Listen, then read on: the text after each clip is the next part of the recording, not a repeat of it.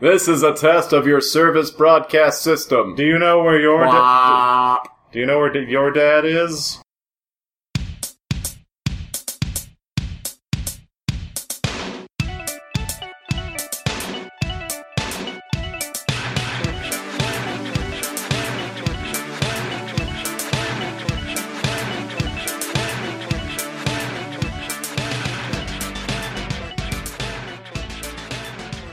Hey, listeners, and welcome back to Zero Credits, the show where we talk about things.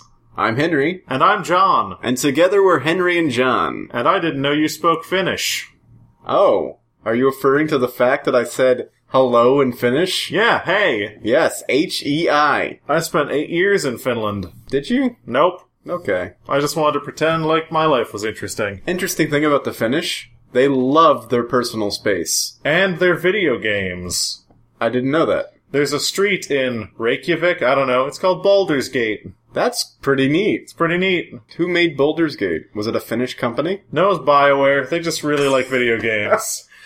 That's interesting. That could go hand in hand with the personal space, because when I say they like their personal space, I mean there's like a 10-foot bubble around each Finnish person. Mm-hmm. The way to wait at a bus stop is to literally line up 5 feet apart. So can I move to Finland? Yeah. They don't like foreigners. Oh. They're tolerant. Wait, does that mean my personal space will be twice as big? Yes. Perfect.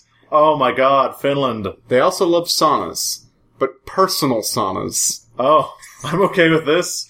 I'm not down with those Japanese saunas with all the people and the monkeys. Those are hot springs. Yeah, I guess... A sauna's like a sweatbox. Oh, ugh. You know, it's where you go to cleanse your pores. Not your monkeys. No.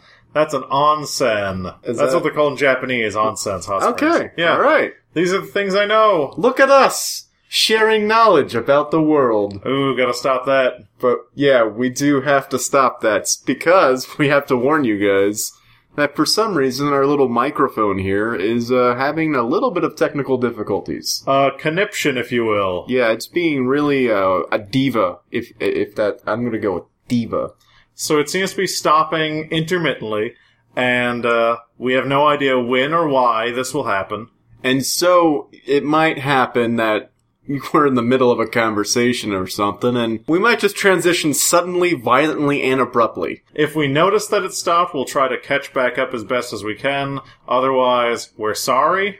Because, you know, we really get in these conversations. It could be years before we notice. It could be an entire lifetime. Yeah.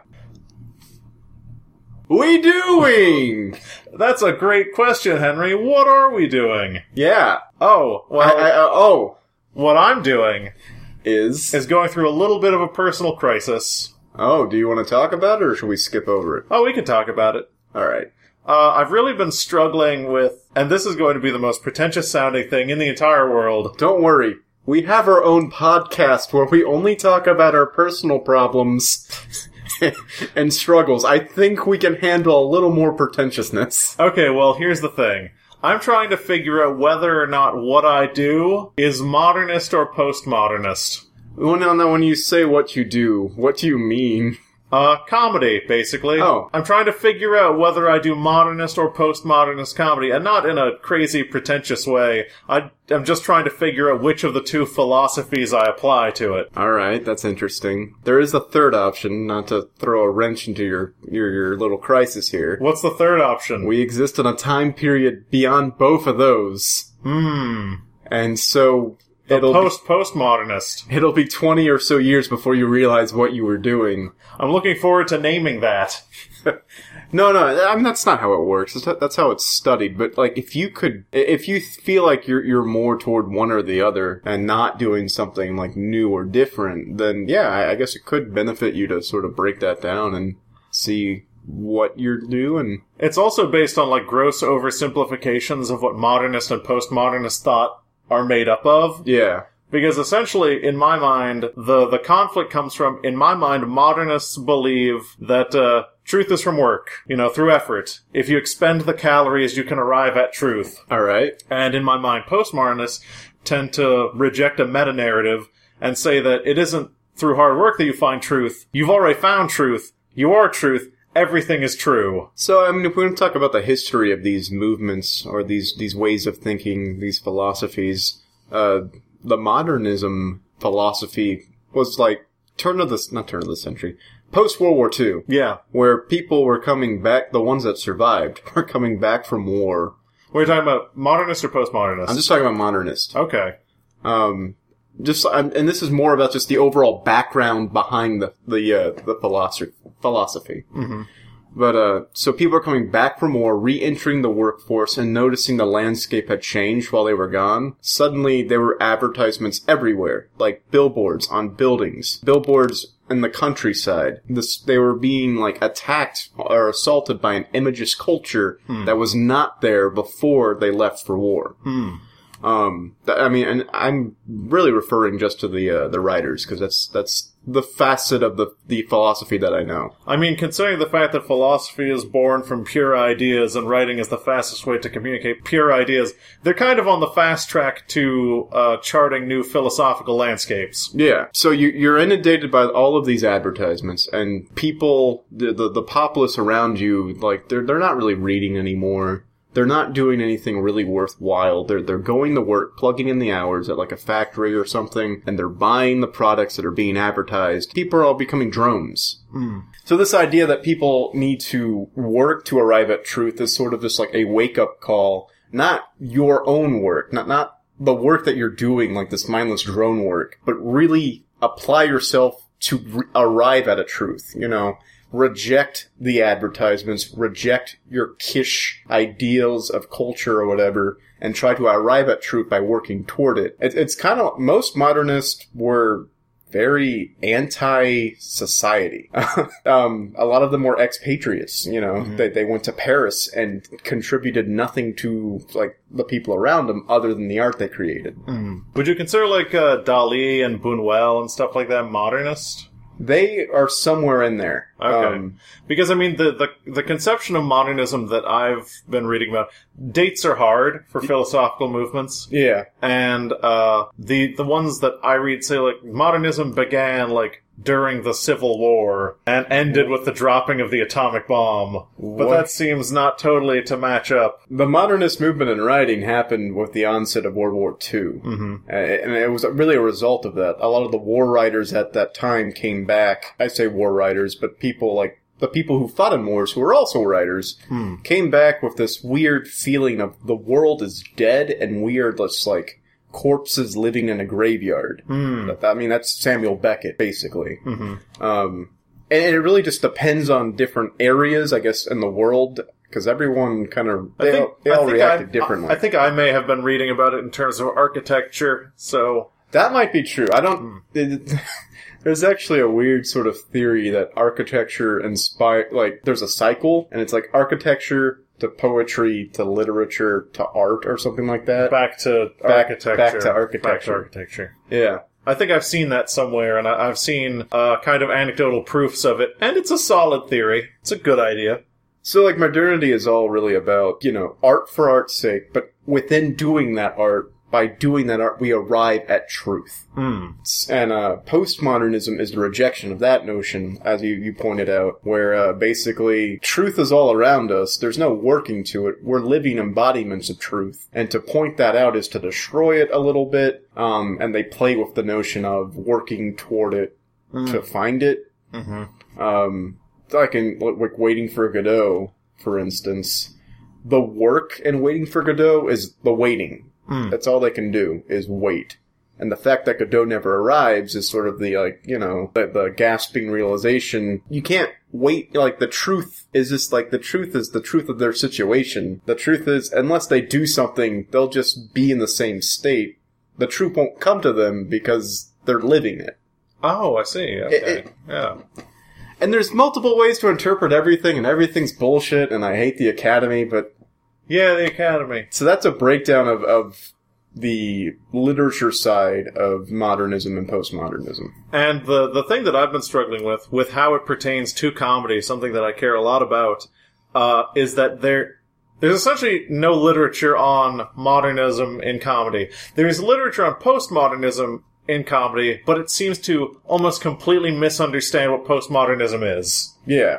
Whenever I read anything about postmodernism in comedy, it relates to meta-comedy, it relates to non-comedy, and I don't think those are necessarily from the right school of thought, at least from where I'm sitting, what I'm thinking of when I think of these two ideas and comedy. So, like, would you read a lot about sort of like Andy Kaufman in that? I think Andy Kaufman is actually a good example of maybe modernist comedy, because Andy Kaufman, his art was art to be art, to arrive at truth. Andy Kaufman put a ton of work into everything he did. Look at his whole wrestling persona. He had a wrestling persona? He had a wrestling persona. It's amazing. The comedian? The comedian Andy Kaufman. Had a wrestling persona. Yes, it is absolutely true. That's awesome. But, I don't know, when I think of postmodern versus modern comedy, for me it comes back to the idea of work. Like, the amount of work you put in, it equates to, like, movement in a weird way. Progress. Truth. And I struggle with this idea because in my mind a modernist comedian does show after show after show, and through those shows arrives at a truth of their own comedy. They put in work, they do art for art's sake, and that leads them closer to the manifestation of what they wanted to be, which is telling the truth, and the truth is funny. Yeah. And it's not necessarily, the factual truth. It doesn't matter if it happened. It's more of a truth with a capital T. Yeah. It's not, it's this weird nebulous truth. Mm-hmm. And in my mind, like, a postmodern comic would be someone who performs without having written anything. A postmodern comic would be someone who exists in whatever they're saying, because whatever they're saying is worth exactly as much as whatever they put work into. Well, in that regard, improv is all postmodernist. That's what I've been thinking about, because I really like improv, and I feel like stand-up and improv are kind of two pillars on opposite sides of this debate. Yeah. Because improv does have practice, it has art for art's sake, it has effort, but nothing is wound up around itself, nothing burns the calories to become something more. Everything is extremely fleeting, as true as it's going to be, and then it's gone. Improv is presenting not a lasting truth, but I do think you can get to a truth within it. I mean, with any comedy, we're taking elements of our lives that we think are funny, that we've observed, and we're putting them in the spotlight to, like, just highlight, hey, it's weird that we do this. And that's you can do that in both stand-up and improv. Just improv is more of like an indirect way. Yeah. Improv gets at what is entertaining to people through nebulous means, through back alleys they reach people. And I don't know, the thing that I keep thinking about is when I think of modernist comedy, at least in this scope that I've put it in, and then I think of postmodern comedy, I think that postmodern comedy can't exist in a successful capacity, because how do you explain why some people are funnier if you accept that every truth is equal? When you observe comedy under any light, any sort of critical lens, it kind of evaporates. That's why no one writes about it, because comedy's impossible to write about. Yeah, it's nebulous completely, and I keep using that word, but it's like humor and funny. You could try to study it, and you could be successful, but at the end of the day, you're breaking something that's supposed to be just merely enjoyed, and you're breaking it into little pieces so that it loses whatever qualities that made it. And I hate that, because I love understanding things. And understanding comedy is like chasing smoke. It's gone. When you see it go around a corner and you go after it, it's gone. I think there is sort of a successful way to go about it, and that is heavily reliant on the meta sort of aspect of it. So if you look at Bo Burnham's latest special, Make Happy. Yes. All he's doing in that special, I'm being reductive. The main thing he's doing in that special is breaking down what it means to perform. He's deconstructing it, putting it in front of the audience, and presenting it as a show. And there are some moments where the theater is just dead silent. And like he's actively like saying jokes and they're just quiet. And I think that's part of sort of like, even if we do it successfully and like we break it down and understand it, there's no substance to it. I don't know. I absolutely think that's true, because the thing that's annoying about comedy is it's so hard to count for talent or enjoyability. Because take someone like Bo Burnham. The way that metacomedy usually works is people say, this is why you think my joke is funny. Isn't that ridiculous? And then people laugh, because when you tell people what they're thinking, or you tell people things that are in their subconscious, they learn something new, they laugh, it's a gut reaction. But Bo Burnham will get up there and say, here's what makes my joke sad. Yeah. Here's what's sad about why you like this joke. And people love it.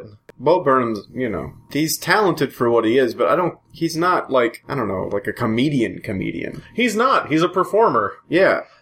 He has said multiple times, yeah, I'm not a stand-up comedian. Never said I was one. Yeah. I'm just someone who puts on little... So yeah, I mean, Bo Burnham's alright. Yeah. But... Jinx, you owe me a butt. Anyway. I don't know. Is it impossible to define comedy as one of these two things? Is it possible to define anything as strictly one of these two things? Well, yeah, I mean, probably. Because it's weird, no one sets out to okay, the comedian does not set out to say, I'm going to make a modernist stand-up show. They probably set out and say, I'm going to make the best show I can, and then other people can read what they want into it. I mean, that's how it works with writers. I mean, that's kind of how it works with all philosophy, is that the philosophy that you end up having is the one that people ascribe to you, not the one that you ascribe to yourself. Yeah. Because people who ascribe philosophies to themselves are dickbags. Another thing about these two terms is their moment in history might just be over. Yeah. And, we could be trying to hold a lens that is cracked or foggy or just non-existent up to something that's completely new. I mean, what comes after postmodernism? What comes after all truth is equal? What comes after I abandon all meta-narratives for my own? Basically what happens in personal experience, we're watching it happen now in cinema and books, kitsch takes over. Oh no! Kitsch wins. I hate kitsch. Kitsch it's the only thing left. So, in your mind, if kitsch were to win, what is the world? It's the world we live in now. I honestly believe, if you just look at what movies are successful, what people spend the money that they work so hard to make on. I mean, we've got reboots and sequels as 98% of the things that Hollywood releases into the major theaters. We've got sequels of books that are in play form hitting the bestseller list. Like, everything's derivative of everything else. Kitsch, the popularity, pop culture, stands for popular culture. Oh! Ironically, I guess, it won. Yeah, I guess it did. Or not ironically, it's like, I guess we should have seen the thing called pop culture being popular enough to edge out all other culture. At what point are we going to get to that point that's past pop culture? Basically, when are we going to become modernist again? It's going to take something. It's going to take a global event on a scale that, is unprecedented, like another war, where we start thinking differently again, or just, it's going to take 20 years and then we look back and say, oh, we were thinking this at the time. Did 9/11 kill postmodernism? I think I read that somewhere. I don't know. I'm not trying to, be weird or come up with an original thought, but that's something that I just thought about. I think it's a thing where it's it's really hard to watch yourself in a moment. It's hard to just watch a moment happen. Well, no, it's not hard to watch a moment happen. You can just watch a moment happen. But no, it's hard to analyze something within the moment. Yeah. I mean, that's, I think I brought this up facetiously, but it's a whole pile of sticks thing. Yeah. If a man puts a stick in front of you and says, is this stick a pile? And he keeps putting sticks, at what point did it become a thing that's different than a bunch of sticks? And the only unfortunate thing is these philosophical thinking movements, they tend to last about 50 years or so. And so it's until, I don't know, because people are making new stuff, we could be on the edge of a new way of thinking. And we just don't know it yet because it's not been published and circularized as thoroughly as the other things were. Wouldn't it be interesting if we lived in a world where the proliferation of the internet and communication made philosophical movements way faster? And in a way, we might be living in an era of a bunch of micro movements that they're all really big and explosive, but they fizzle. And so it's it's impossible for them to really make any real impact. I mean, you end up with things like the Stoics, right? Yeah. There were so many different philosophical movements at the time, but the reason the Stoics were so huge is their explosion, like, blew the fuses out on all the other smaller movements. Stoicism stood for something so much bigger and more grandiose than everything else, so everyone's focus was on Stoicism, and then Stoicism broke down into hundreds and hundreds of different versions of Stoicism, and that's how we ended up with the philosophies that we have today, is they were just born from Stoicism, and, man... Yeah. Well, we need something like that, you know? Right now, it's as though we're floating along within the wake of these last two really big movements. And I think there have been arguments that we've entered a new age. It's just like, we don't know what it is yet. I mean, it's entirely possible, and maybe it's been borne out through history that as philosophical movements like postmodernism mature, they're less strong. There are more tiny explosions of different things, and sure, we might still be postmodernist, but it's not as strong as it once was, and something else is going to overtake it, and we might just float along in this semi-postmodernist world. And I think floating on just might be what the average person does. How many people living in the time period of the modernist knew that they were living in the modernist period? Only the people who were affected indirectly by the philosophy and lived their lives because it appealed to them. They didn't know they were modernist. Yeah. You know, huge philosophical movements. No one wakes up and writes on their shirt, "I'm a Stoic now." Yeah. It's just certain tenets of that philosophy appeal to them so deeply that they ingrain it in themselves, and then you get the Stoics. So, I mean, we just gotta wait for the next cult leader to step up and say we're all ducks, and then we'll live in the duck period. Yeah, postmodernist, semi-duck. I think the one thing that I've learned from this conversation is, this has put my mind to rest. Okay. And I feel like trying to put what I do into a modernist or postmodernist box is pointless. I think it's best to just do what you do and do the best that you can, and then, you know, kind of let someone else ascribe to you what they think you do. And if they're wrong, you know, well, just fuck them and then wait until one comes along that you like. I mean, I've always believed that you cannot take credit for any meaning that other people interpret from your actions. Well, that would be really interesting as a writer. I mean, I don't think that you should take credit for people saying, "Oh, well, the eyes were the eyes of God." You can't say, yeah, they were the eyes of God. I thought that the whole time. Pretty sure that's happened. Oh, I'm sure. I'm sure. Maybe in that same book. Maybe people have ascribed meaning to things that were never meant to have meaning in a popular book. It's that horrible, dumb joke where it's like, the English teacher asks her students, "Oh, what do the blue curtains symbolize?" And the author goes, "I just wanted them to be blue," which completely misses the point of symbolism. Mm-hmm. But it's that joke. But I mean, symbols are easy to teach, so it's whatever. Symbols are dumb. The only symbolism that actually exists is the green light and Green Gatsby. In Green and of Green Gatsby's. The green light and Great Gatsby is the only symbol that I will agree with. It is the only symbol. It's for money. Also, Holden Caulfield's hat. It's got a hole in it. It represents movies. Those goddamn movies. Symbolism is boring. Yeah, it's the least interesting way to think about things. It's a weak way to write. But it was a very important thing to understand to get through the Great Gatsby. I think symbols are like the arithmetic of books. It's like, yeah, it's the first thing you learn, because you need to know it to know everything else, because it's the easiest thing to be taught. Yeah. Have you noticed that a lot of people only understand symbolism, and whenever they try to critique any work, they try to shoehorn symbols into it so they can sound smart, even though they should probably be considering the written word from other points of view and maybe broadening their horizon instead of turning written works into a series of meaningless fucking toasters with wings on them. I have noticed that, yes. Cool. Anyway. Wow, so we got really, really deep and heavy into that, and I mean, this is one of those episodes that we run the risk of, do we have one credit? Do we? I don't. Alright, so it has to be both of us. Yeah, no. So we have half a credit. Half a credit between us rounds down to 0. Exactly. Money does not round up. It does never. Ask your bank to round up your account. Yeah, they'll laugh. Yeah, one time I had $32 in my account, and I asked my bank to round it up to $1 million. I'd ask that all the time. And they said no. Vehemently. Assholes. The banks? Yeah, banks are assholes. Look at them. Just spitting money out of... Whoa, weird. But no, literal. that definitely went places. Yeah, so, I don't know. We have no way to judge time in this weird microphone technicality world. Judging from the fact that you want to judge time, probably break time. I think it's time for a break, but we have no way to know if it's appropriate, so let's just do it. Let's take our break.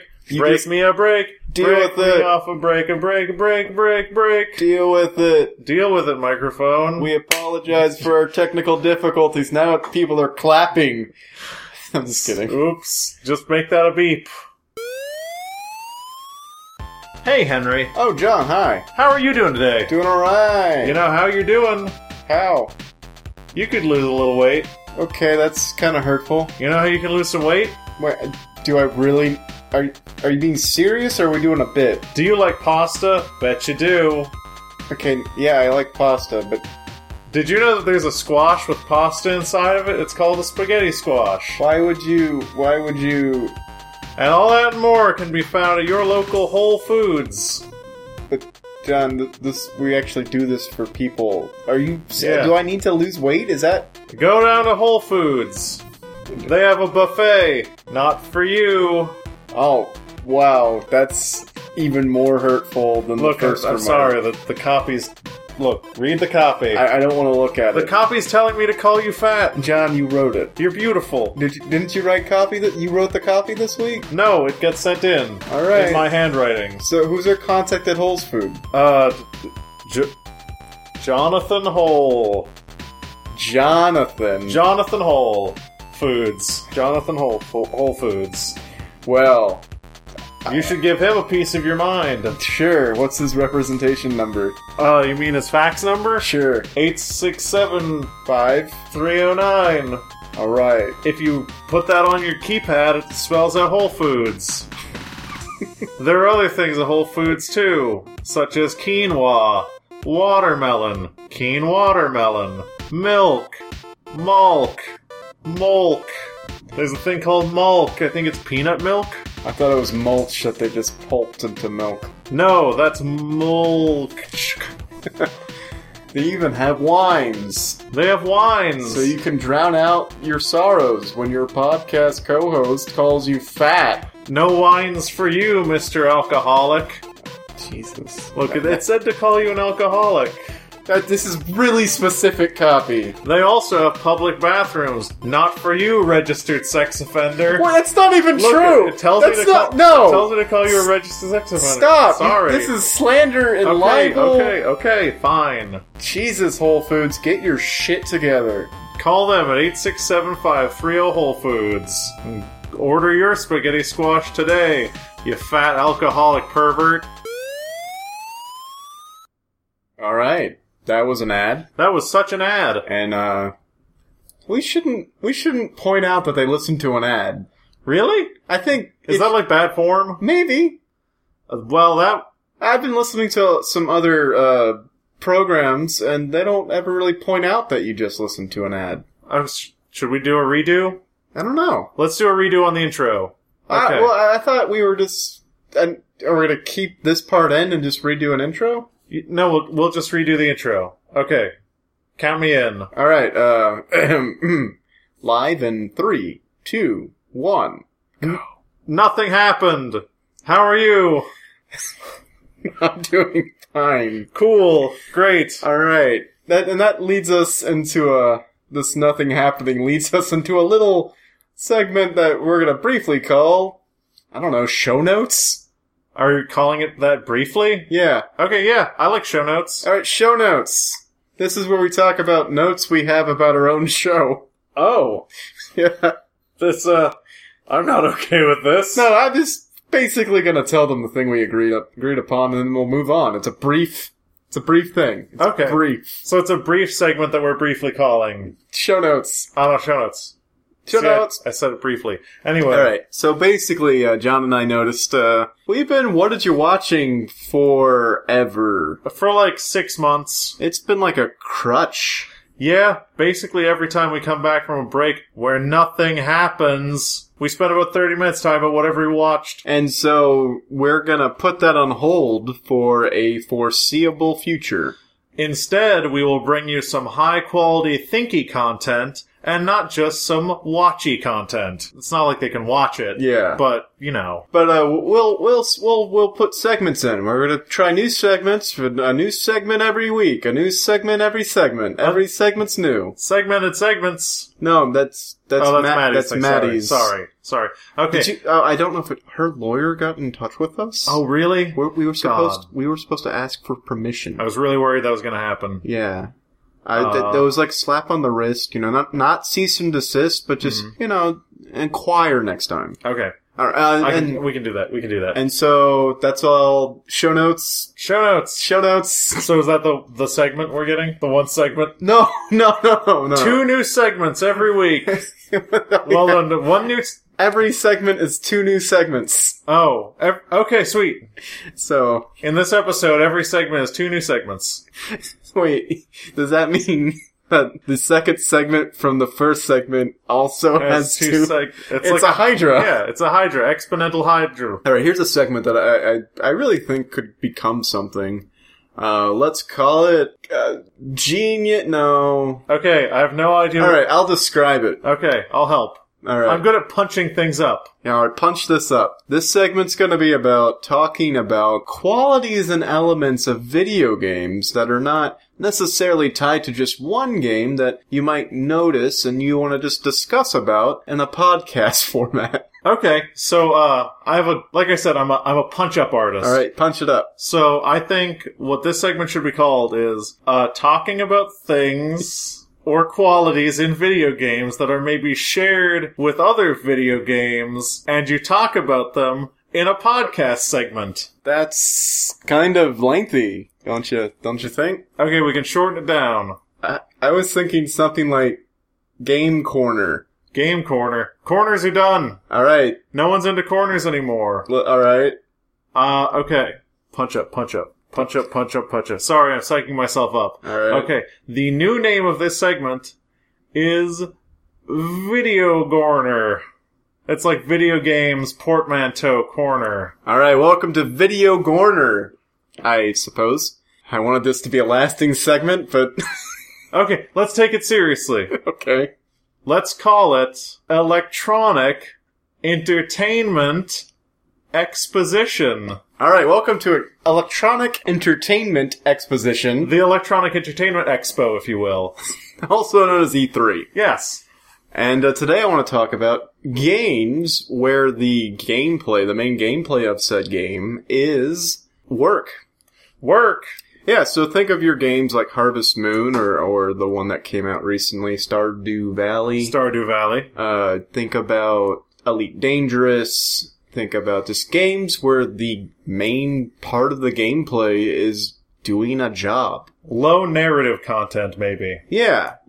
It's like there are tasks you can do and set out, but like the main thing you're doing is kind of working to get money to buy things. And there's something really weirdly relaxing about these games. Mm-hmm. In a way where it's like, my own job that I work isn't relaxing. I always feel like I'm switched on and, I have to do a certain amount of whatever in these hours that I'm working. But we play games to relax, but the gameplay is work. So, like, what? Let's just talk about it. Maybe it's relaxing because you're doing it on your own terms. Alright. Because I struggled with that with Stardew Valley myself, where I didn't understand why I would spend 5 or 6 hours every day just doing repetitive tasks and enjoy it. And I think that it's an intersection of their very low stakes, as in nothing in my life will get worse if I make a bad chicken coop, but I'm also doing it on my own terms. It is like actualizing all these ideas that I have. Like, I want to cut this tree down. I can. No one's here to stop me. This tree's down. Something has changed because I wanted it to. So is it that there's like a weird distance or artifice between the actions in our game and our own life? I think that a lot of it comes down to, if you played Elite Dangerous, Yeah. and you were in a situation where no matter what, when you started the game, it was like, be in the Omicron Delta sector in 17 minutes, you wouldn't enjoy it necessarily. No. Because there's time pressure, there's deadlines, there's something telling you to do something within a constraint that isn't on your terms. So it's more about, like, okay, an Elite Dangerous, which is a game about flying a spaceship in space. You're the commander of your ship, and it's just your job to go around, do things, get money, buy better ships. But the thing is, I guess the important thing is, you get to choose what missions you want to take. No one is ever telling you, be here at this time, or get this done. So I guess, unlike work, these games have like a weird freedom of choice where it's like, I don't have to do anything I don't want to do. And maybe in life we have similar freedoms of choice, but certainly doesn't feel like it. Like, if you're upset with your job, you're not going to quit because jobs are hard to get and you feel lucky to have this job. In a video game, because stakes are so low, you can say, well, I hate this job. I'm going to quit it. I'm going to abandon it, take a different job, do my own thing. Yeah. Maybe, I don't know, maybe we should do that more in life. Maybe we should, or maybe life should be more receptive to that sort of thinking, but of course, have you tried to tell life what to do lately? I have not, but it also is because life is a hellish machine that will tear you apart and ruin your ability to enjoy life on a day-to-day basis if you don't play by its rules. A video game will always be enjoyable because it's designed. Life is not designed. You know, the difference between fiction and nonfiction is that fiction has to make sense. Don't agree with that totally, but it kind of fits. I agree with the point you say where the game is designed to be fun. I mean, it's a game. Games are usually designed to be fun. Challenging and difficult, yes, but at the end of the day, you're supposed to get pleasure and enjoyment out of it. And like you said, life might not necessarily be programmed that same way. Mm-hmm. Not getting into creation theories or whatever. Mm-hmm. But maybe then is it our job as human beings who kind of are supposed to be able to dictate the society or the rules of the society that they live in, according to all these philosophies and charters and bullshit we signed way back when? Is it our job then to make our lives a little more designed so that it's enjoyable, so we're not stuck doing things we don't want to do? I think that would be great. I think that we've designed a system that is as unfun as possible to essentially bully people into doing what other people want them to do. It's a perversion of the social contract. I was actually thinking about that with, do you know what gag laws are? Are those laws where you can't talk about them? Yeah, they're laws where you can't talk about, like, your salary. And gag laws are really put in place to bully people into limiting their own freedom. How so? Explain. Because if you can't talk about your salary, then you aren't aware of your options. Your fellow employees aren't aware of how much you make. So if we design the system so that people are completely isolated, they're put in a corner, they make what they make, no one knows how much they make, aspiration is gone from them for employees who make more, transparency's gone. A lot of corporate life is putting people in a slaughterhouse, putting them in a big line where they have blinders on, they can't see anything around them, and they just walk forward to complete some gruesome task. It's true. Is part of gag laws this weird social stigma where you're not supposed to talk about how much you make? I mean, the social stigma to not talk about the salary does come from gag laws, and it does come from Industrial Revolution times where you'd be fired if you told anyone how much you made. You'd be beaten by thugs sometimes if you told people how much you made. Are gag laws in effect? Are they legal? No. Oh. For the most part, I don't think so. There are financial institution gag laws. Basically, a gag law is any law where you can't talk about something. Gotcha. But salary, you can discuss your salary. You can have agreements, I believe, in contracts where you'll be fired, but they're unenforceable. All right. That's weird and interesting. Because, freedom of speech. So there was a time period where life was even more unfun. Yes. And gag laws are kind of like an artifact of that time. Mm-hmm. So we should do more things. We should make more unfun things into artifacts of a less fun time and make life enjoyable in all aspects. I think it would be worth it I don't think it's that hard to look at a situation if your options are A and B and go, B would allow more people to enjoy life. I don't think that's such a hard decision to make. In most things, the huge issues that we talk about as part of the political cycle, maybe some of those are a little more complicated. Yeah. But you're like, should I restrict my employees' ability to freely discuss salary or be transparent with each other? One of these would clearly make people happier if they had more information, if they had more to go on, but which one would make me more money? It's kind of like the same thing with, like, the American weird system of not giving, like, a lot of maternity leave. Mm-hmm. You've got two options. One option would make a really happy employee who would be dedicated to the company and would put forth her best effort to, like, put in really great work. The other one alienates her and makes her feel bad for going through a process that's completely natural. It's very monstrous. However, I will say something to throw a wrench into everything we've just said. There's a video game that completely disproves my thesis. Oh, what is it? It's called Cart Life. What's that about? Cart Life is a game where you play one of 2 or 3 characters, and the one that I played, you're like a Slavic immigrant. That's interesting. And it is a life simulation of you living in a terrible apartment, working, I think, a newspaper stand or something like that, some terrible job, and it's very fleshed out. You can go to a supermarket and, like, buy a watch. You can't tell time until you buy a watch. You're starting from nothing. Wow. You have to sometimes survive for an entire day on just, like, a granola bar you found. And you can make a lot of money. You can make yourself succeed in a limited scope. I think the game only lasts for 5 days. Okay. But you have to make serious decisions, like, do I take the time to walk home because I don't want to spend money on the bus? You make, like, bottom of the rung is still relatively wealthy by world standards in America, but you make bottom of the rung American choices, and it's enjoyable. That's really interesting and weird. There are parts of it that are intentionally oppressive, like time limits and things like that, and those affect you in the same way that they do in real life because it's a huge bummer. They stress you out. You never feel like there's enough time, but when you do well, it feels good, much like life does. So, is it enjoyable because you're getting things done on time and, like, you're making progress and completing things in general? Or is it enjoyable, like, for the same reason a book is enjoyable, because you're experiencing a life that you could never otherwise experience? I think it's both. It's both. Okay. I think some of it is this voyeurism because we do not live bottom-rung lives. We're very wealthy. Yeah, okay, comparatively to the rest of the world, yes. Yeah, we're very, very wealthy. But I think some of it's voyeurism because when I go, I'm like, yeah, I can finally buy this coffee. If I buy this coffee, then I won't have to take a nap. If I don't have to take a nap, I can sell this many more newspapers.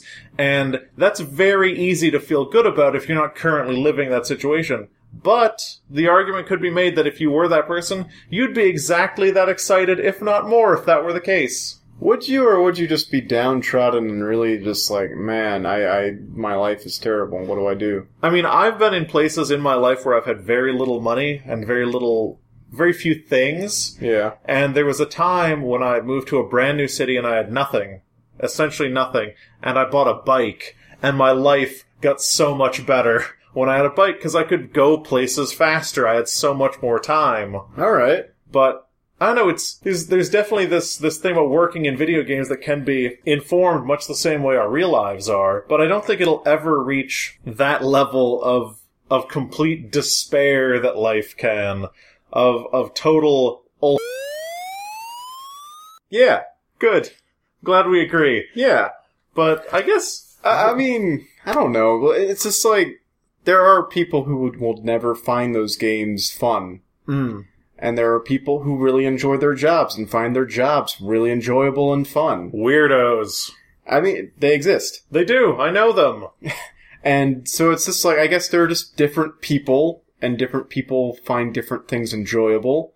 And if you are one of those people who found a job that's enjoyable and you're making money and you're living life, I hate you. Fuck you. You're winning. You've won. If you clock into work and it's like starting up Harvest Moon, You won! Yeah, because, like... Cash in your chips! Because, like, I find pleasure or, like, enjoyment in these games where it's like I'm working in the game towards a goal and earning money and living a good life in this video game, and in real life, I've got none of that. So it's like, why would I be cursed? Like, it's like only having pictures of water when you're thirsty. Like, Yep. I can see what I want, but there's no... But I don't have it. There's no system in the real world, or like, there's not as an easy of a system, I guess, to get what I want in the real world like I can in this video game. And let's keep this idea relatively brief, and this kind of speaks to, like, millennial American exceptionalism, or at least personal exceptionalism. Do you think there's a job for everybody? Everyone has a job that they feel like they're just happy, and they're not happy all the time, but a job that's like a video game where you're like, this is an action that I just enjoy doing because I'm doing it. I've heard that so many times that there's a job for everybody, but it's really seems like, I don't know.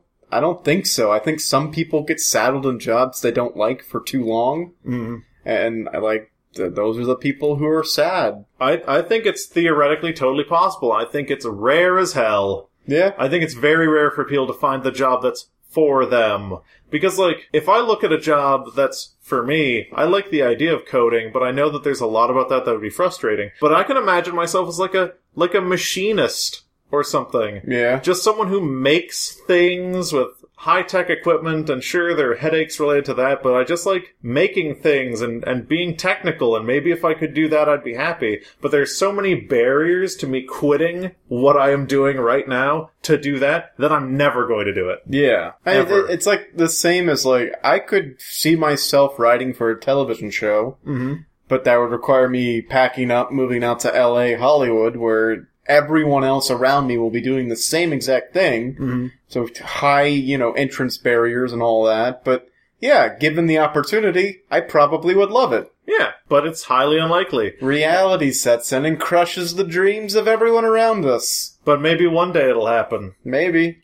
And maybe the secret to all this is just having the presence of mind to make your job fun. But that puts a huge onus on people to make their job fun, which will probably drive them into a further lack of mindfulness. I mean, if making your job fun costs like twice as much as energy as just doing your job, you're gonna burn out really fast. Yep, but I mean, if you see yourself on a path to a job that you think would be fun forever, don't stop. Double down on that. Yeah.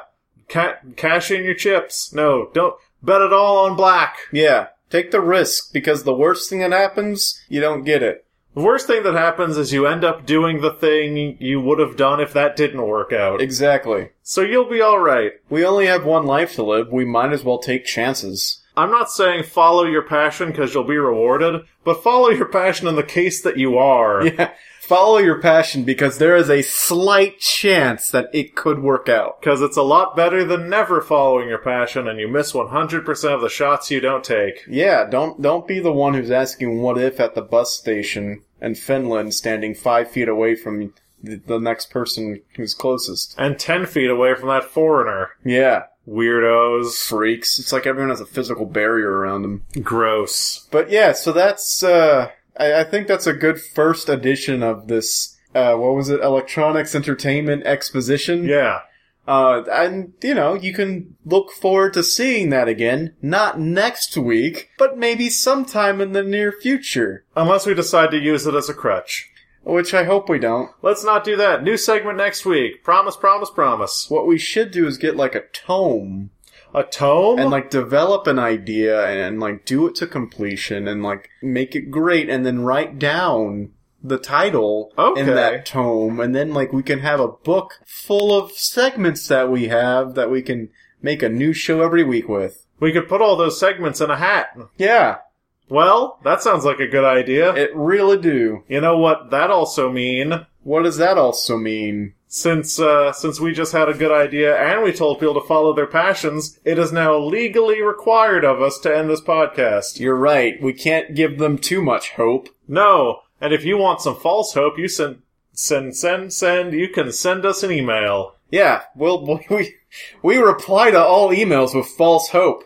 Every time. And that address is ZeroCreditsIsAPodcast@gmail.com. where we are just waiting to dash some dreams. And if you want some short-form hope in the form of 120 characters, did they increase that? It's 140. 140 characters on Twitter.com. We are at ZCPCWHJ. That stands for Zero Creds Podcast with Henry John. They don't need to know what it stands for.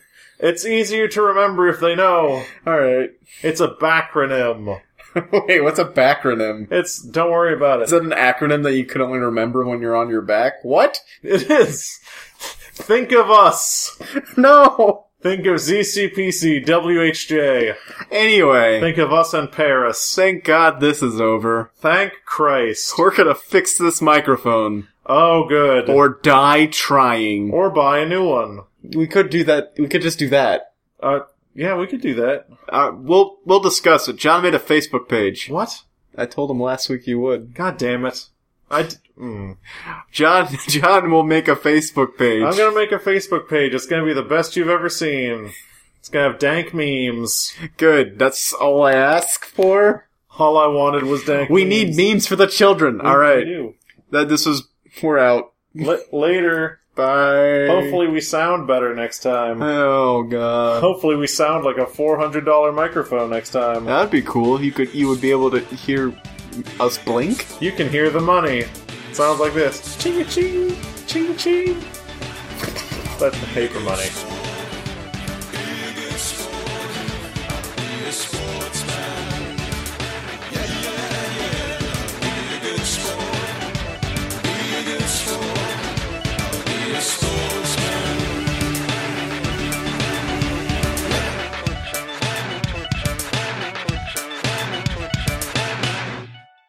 I'm kind of curious at how long this is going to last. So It just goes forever. No, and I think we let the microphone keep recording until it dies.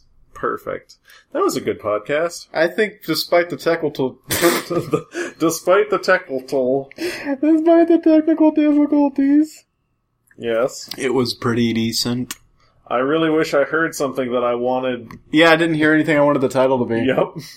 That whole time I was focusing super hard on it. It's gonna be something that maybe on the re-listen. Yeah. I mean, I always find something. It's not like we have like a Harmontown thing where people are just like saying things that might be good titles. I mean, we just have a conversation. I hope that something funny falls out of it. This was more of like educational. We talked a